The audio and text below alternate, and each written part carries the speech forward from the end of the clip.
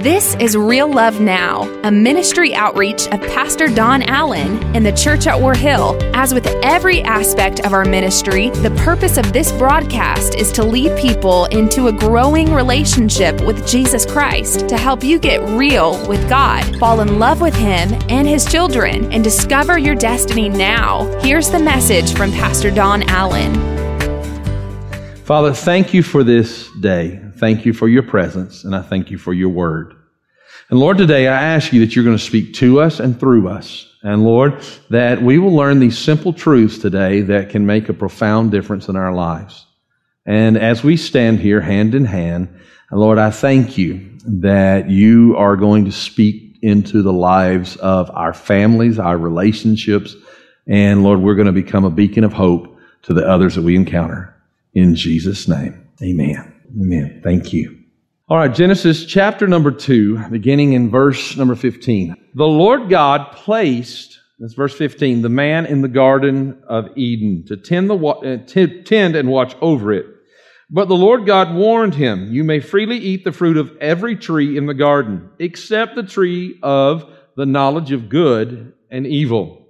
If you eat its fruit, you are sure to die." Then the Lord God said, "It is not good for the man to be alone. I will make him a helper who is just right for him." So the Lord God formed from the ground all the wild animals and all the birds of the sky. He brought them to the man to see what he would call them. And the man chose a name for each one. He gave names to all the livestock, all the birds of the sky, and all the wild animals, but still there was no helper just right for him. So the Lord God caused the man to fall into a deep sleep. While the man slept, notice this, it's very important, the Lord God took out one of the man's ribs and closed up the opening. Took a rib, that's important. Then the Lord God made a woman from the rib, and He brought her to the man. At last, the man exclaimed, "This one is bone from my bone and flesh from my flesh. She shall be called," or she is named, "woman, because she was taken from man." A couple of things I want you to notice before we begin reading in chapter number 3. I want you to notice where God was found or took the perfect equal to Adam from. The joint heir of the garden from. Notice this. He was put into a deep sleep, and from his side came the rib that was then formed into the woman. Okay, it's very important. From his side. Why? Because God was looking for the perfect counterpart, companion, equal to man. And you don't pull an equal out from somebody's foot, because then that person would be under them. You don't pull an equal from someone's head, because that person would then be over them. You pull an equal from their side so that they might stand together in unity. Now, I know the Bible gives us authority in the family and those kind of things, but bear with me for just a moment. If you're looking for an equal joint heir, it must be drawn from the side. Why is this important to us in our Christian faith? This is important to us in our Christian faith because we are the joint heirs with Christ. We are the one who stands with Christ.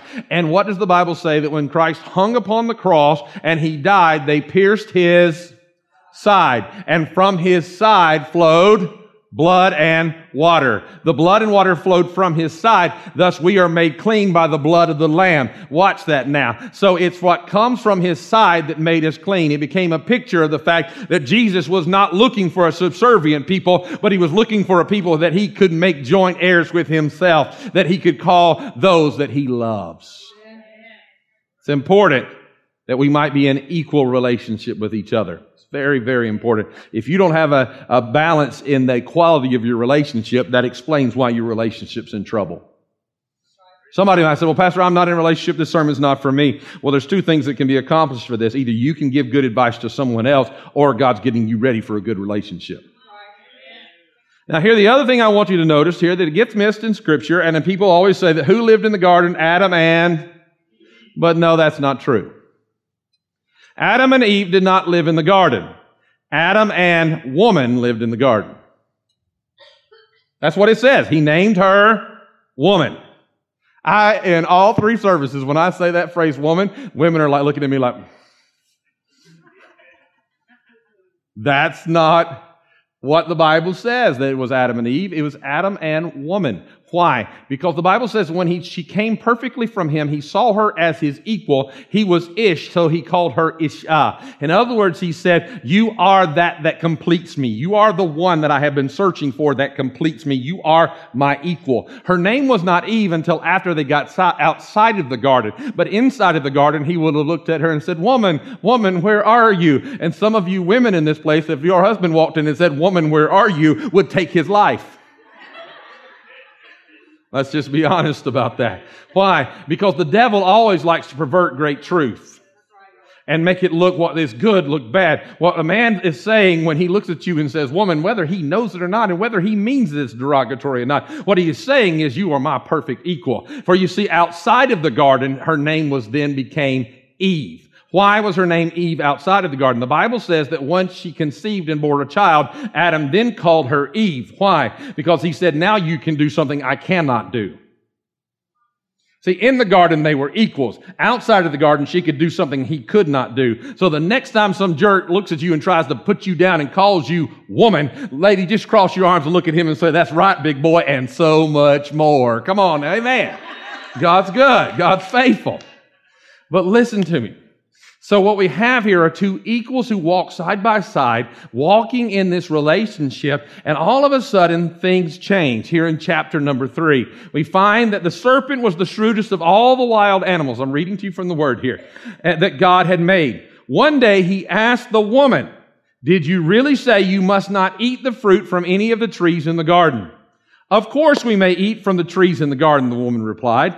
It's only the fruit from the tree in the middle of the garden that we are not allowed to eat. So Ish, Adam, man, Isha, he's talking to the one of the equal parts of this. They're both present. She said, God said, you must not eat it or even touch it. If you do, you will die. At some point, the man had communicated this to the woman. And the enemy says, you won't die. There he goes, perverting truth again. The serpent replied to the woman, God knows that your eyes will be opened as soon as you eat it, and you will be like God. You will be godly, knowing both good and evil. The woman was convinced. She saw that the tree was beautiful and its fruit looked delicious, and she wanted the wisdom. See, the first sin wasn't a lustful type sin. It wasn't even a hunger type sin. What she thought was, I can eat that and be godly. She was looking for a quick fix to make her like God.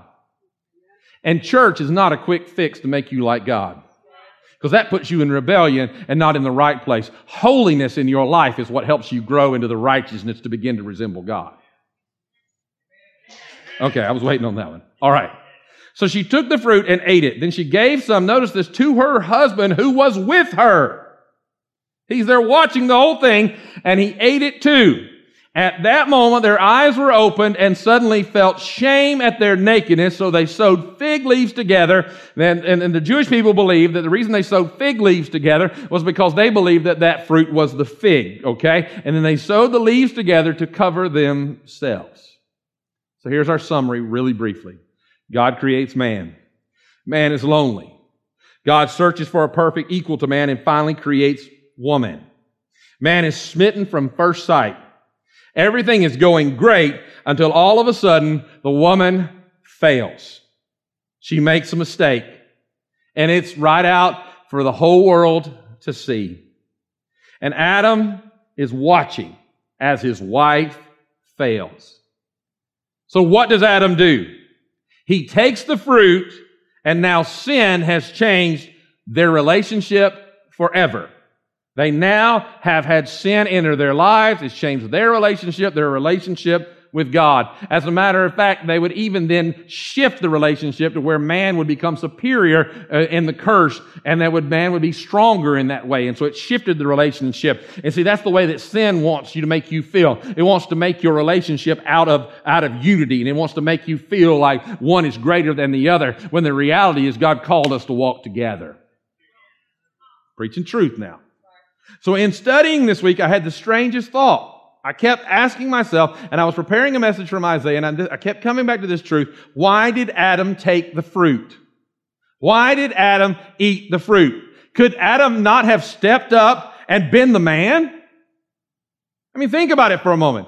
Should he not have fought the snake to keep him away? What would have happened if he had chosen his relationship with God over his relationship with his spouse?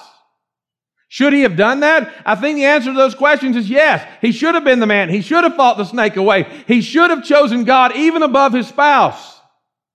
All those answers are yes. But instead, Adam took the fruit. Why? Why did Adam do this? And here's what began to stir in my heart. I don't know that this side of heaven will have a definitive answer for this, but this is what God put in my heart this week. Could it have been because he knew what life was like without her and he was not willing to go back? That suddenly as he looked at her, he has to weigh out a breakup. He's looking at her and he has to decide, is your failure so great that I now need to separate from you and I need to leave you and I need to walk away from you? And in doing that, he has to look at life before she came into his life. And at some point, he's struggling because he says, I know how you've changed my life. I know how deeply I love you. I know how much you mean. And I never want to go back to the way it used to be. So he has to weigh out a breakup. And when your spouse fails you, you weigh out a breakup. It's kind of funny, last service, I said that you weighed out a breakup too many times, and one person in the whole room chuckled and their spouse looked at them like, what? But the truth is, we all weigh out breakups. Is it worth it to stay in this relationship? Is it worth it to stay in this situation? Is it worth it to try to overcome their failures and their struggles? And so when we're weighing out the breakup, we have to ask, was life easier without them? Would life be better without them? Can I forgive them?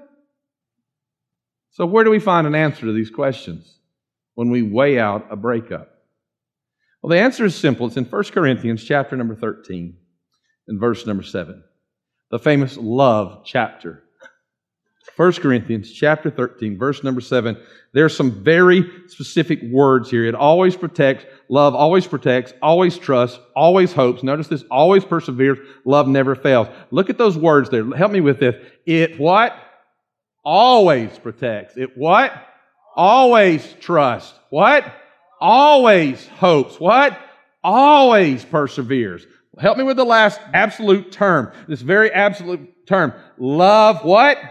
Never fails. Love has some absolutes that are attached to it. They're not iffy. Well, I think I might love you. No, you love them or not. You don't have to like them, but you love them or not. And so there's some absolutes about love. And so to understand what our answer should be if we've been weighing out a breakup, then what we need to really look at is here, we need to look at some truths, what love really is. Looking at love, let's look at that very last part of there. Love never fails, okay? And let's look at that word that love absolutely never fails. So if love never fails, the word here in the Greek that is used for fail is ekpipto. Ek always means from. When something comes from it, you go, it's ekpipto, okay? And pipto means to fall. So when I would say that you came from your home this morning, I would say that from your home you came, okay? That from and falling. So from falling. We have a great truth here. Pipto means to fail. So that ekpipto means to fall from love. Now, the truth is, according to this passage, love, ekpipto, it never falls from you. That once you love someone, it doesn't have the ability to fall from them.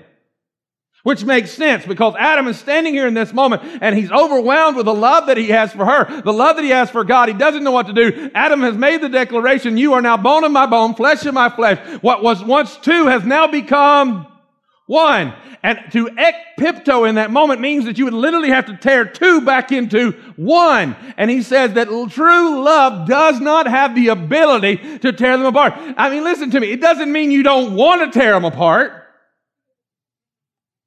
It doesn't mean right that moment it wouldn't be easier if you were torn apart. But love does not have the ability to fall from them, to fall off of them when you truly love them. Why is this important? Because as Adam stands here at this moment, he's blinded by love, and he realizes, I keep falling for you. I can't fall away from you. And this is beautiful. Why? Because marriage is a revelation of God's love for us. Marriage is a revelation of who God is in our lives. God is married to the backslider, Scripture says. God pursues the sinner. He loves His children. He cares for us. And God does, in all of His love, He has no ability to, listen to me, to fall from love with us. Ekpipto. God does not have the ability. It is impossible for God to fall away from us in His love. Most of us, we believe that distorted truth, that distorted lie that says, I've blown it. God can't love me anymore. I've been to the altar and I'm messed up again. But what happened in the garden that Pastor Danny was talking about? God came into the garden knowing they had failed, but yet He still kept coming. He walked among the garden knowing they still needed Him. He found them in their failures. He found them in their struggles. And what did He do? He clothed them and He cared for them and He put them in a safer place. Why? Because love doesn't run away from you when you fall. Love runs to you and puts you in a safer place and helps you overcome. And that's what love is. And you have to make up your mind. I can just see some of you in a fight now. You're going to start whispering. They're going to go, what did you say? And you're going to go, ekpipto. Come on. I just keep seeing Pepto-Bismol when I say that. I don't know why. Ekpipto. I may not like you, but I'm stuck to you like glue. That's what I always tell Christina when she threatens something in our lives. She'd be like, I wouldn't put up with that. I'd say, well, wait long enough for me to pack my bags because I'm going with you, baby. Come on now, amen. You see, it's important to understand that love has some absolutes. You see, love always protects.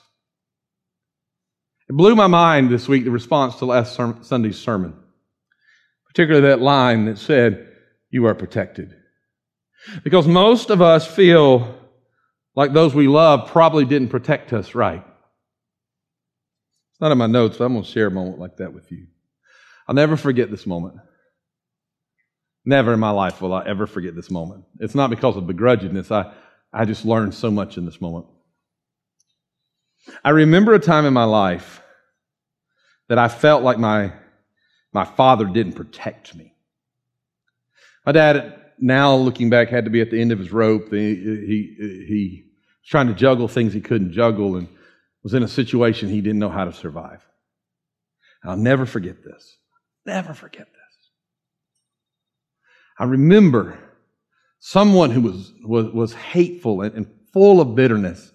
And honestly, I had not wrong. They went to my father and they said, you know, your son, he was doing ministry. He upset me this way. And so my dad, as I was the young minister, my dad made me stand in a public place and they attacked me in front of everybody watching. Oh, I kept looking at my father like, are you going to make me stand here and take this because I'm about to cast the demon out of this woman? And he gave me that look like, don't you move. And I realized something. Later now in life, what I felt unprotected in, my dad was teaching me because he was only going to let it go so far. But he was teaching me things I needed to learn about character in my own life, that sometimes people may not agree with what you've done, but this is always what he said. They may not agree with what you've done, but you have to weigh the motives of what you did. And if you had the right motives, then you stand your ground. You don't hurt people, you love them. And sometimes they'll lash out because hurting people hurt people. And what my dad was teaching me in that moment was a painful revelation that I felt like he failed in as a parent. I mean, I really did. And for many years, until I saw that in my own children, I had to say, sometimes I've got to let them take a blow so that I can help them learn how to respond. You see, it's not that love doesn't make me feel protected. True love is not about what I receive. The fact that love always protects me, it's really about what I do. It's not about how you make me feel. It's about what I do for you. It's not about receiving. It's about giving. So if you really love somebody, even if you feel like they're the greatest wounders in your life, you still keep fighting for them. And you still protect them. Can I say it this way? And I didn't say this in any other service. It might be this. They might be the lowest, dirtiest dog you know. And you'll tell them, but nobody else better tell them. Because love always protects. I don't know who God's talking to, but He's talking to somebody.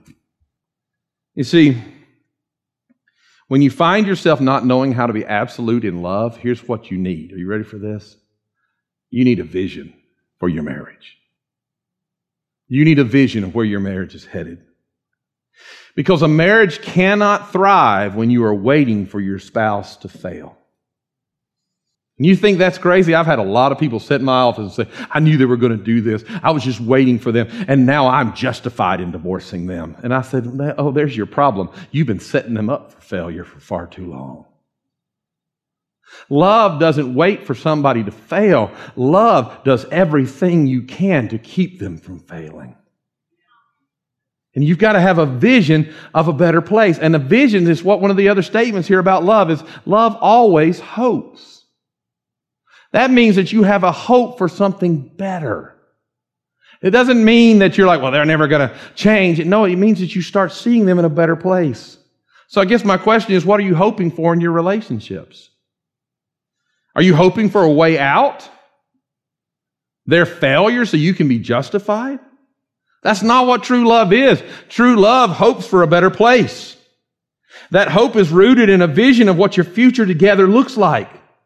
Now, literally in our first service today, and if you don't understand anything about the 8:15 service, our average age in that 8:15 service is upper 70s at some point. And when I made this comment, I felt really kind of silly. If you need a vision, here's what you need to get a vision of your relationship. Are you ready for this?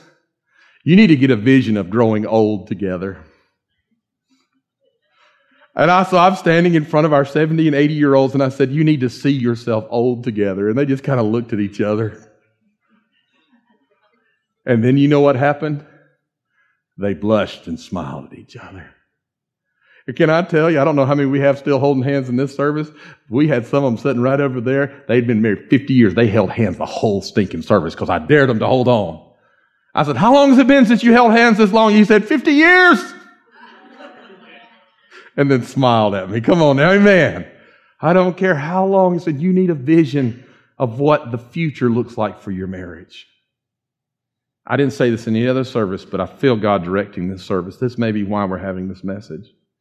If you spend too much time thinking about what your life would be like if they were out of it, I'm talking to you. You need to get a vision for what it's like to grow old together. I have that vision of this lovely lady right here. I can see her in my mind just as beautiful, but 95. I can see it in my mind. You know what I also see? Now listen, we've been married as of last week 28 years, and she just gets prettier and prettier. I told her, I said, if you keep getting better and better, I said, I'm just going to be following you all around the nursing home. But listen to me. She grows prettier and prettier to me, but this is the vision I have. Some of you are going to laugh and say, let me finish the statement. I have a vision of her burial, her death. Doesn't that sound romantic? Because I tell her all the time, I'm going to bury you. Do you know why I tell her I'm going to bury her? Because I see her in my mind at 95, And I'm just, as old. I'm only 8 months older than her. And I see her in my mind at 95. And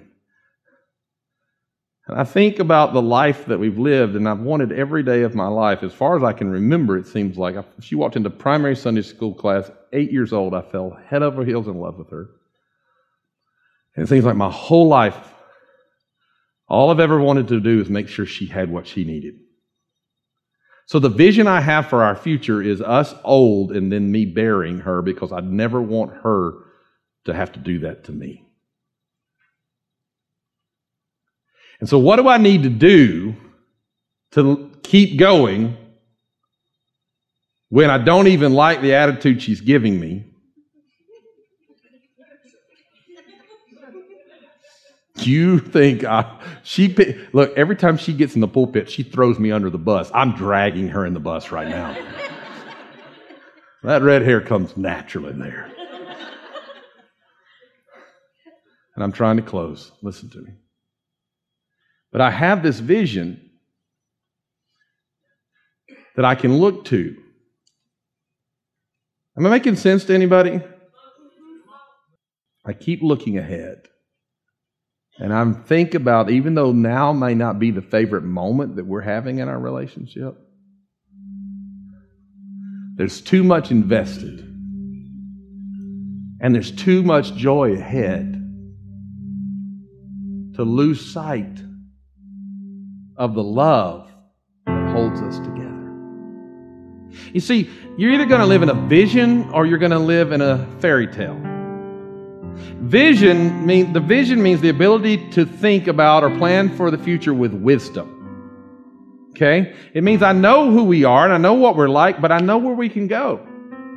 A fairy tale is a children's story about imaginary beings and lands. In other words, I can either live in the reality of where we are and where I know we can get, or I can keep dreaming for something that I'm never going to find, no matter how many relationships I've jumped to.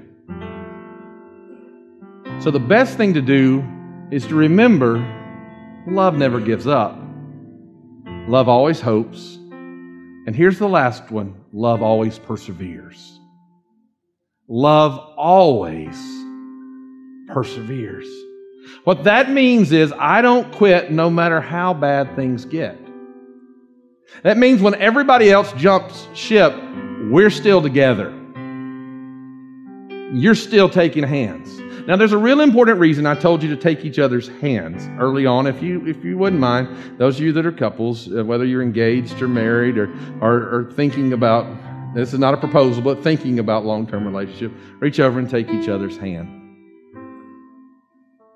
Several years ago, it's important we started with the holding of hands, because love always perseveres, because there's going to be times that the world's trying to rip you apart, but when you take that hand, you're coming into agreement with each other. And several years ago, Ron Ryan stood in this pulpit and he made this statement. He said, every day I take my wife by the hands and I bless her. And I thought, that's impossible. I don't see my wife every day.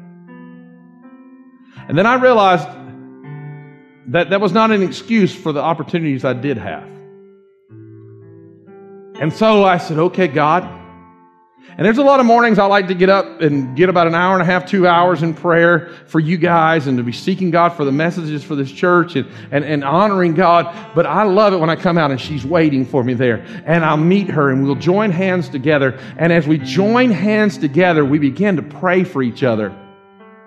And it's not some fancy prayer. It's not some King James prayer. It's a simple prayer. And what we're going through, some decisions in our lives, and we're praying for each other. And what I'm trying to tell you is that love perseveres, and the way that love makes it is when you get a better vision of where you're headed. Stop thinking about escape routes and start thinking about finish lines. And crossing it hand in hand. And when you pray for each other, take hands with each other. And look, I know some of you are going, Pastor, I'm just afraid to do that. First off, if your spouse has the nerve to actually take your hand, don't you dare have the nerve to laugh if they say something funny. And even if you don't say, what do you mean by that? You just listen. And then you pray back to God for them. It could go just as simple as this. Thank you, God. And though we may not be agreeing right now in our life, we do agree that you're the best thing that ever happened to us. And we want to know you more so we can learn to love each other more. That simple. Right there. Pastor Don, what do you want to accomplish from this passage? One, if you feel like you've run God away from you, you haven't. Two, meet your spouse in a godly place. Take their hand. And let's vanquish the spirit of divorce from our community. Let me pray for you now. Father, I thank you for this day. I thank you for your presence, and I thank you for your spirit. And I ask you now in the mighty name of Jesus Christ that, Lord, we will become more confident. As some are taking the hands of their spouse yet even now, and more confident in knowing you brought this person into our lives. And Lord, we have agreed together. We are agreeing together. Lord, I thank you for every wall that keeps people from holding hands right now to begin to fall in the name of Jesus Christ. And we agree together that together we will love each other and we will love God until the finish line. In Jesus' name, amen. And how many know we serve a good God? That's today's word from Pastor Don Allen to help you get real with God, fall in love with Him all over again, and live out your destiny now. To learn more about our pastor and the ministry of the Church at War Hill, join us online at warhill.com. Then join us in worship at one of our North Georgia locations. Service times are Sundays at 8:15, 9:30, and 11 a.m., where you will find real love now.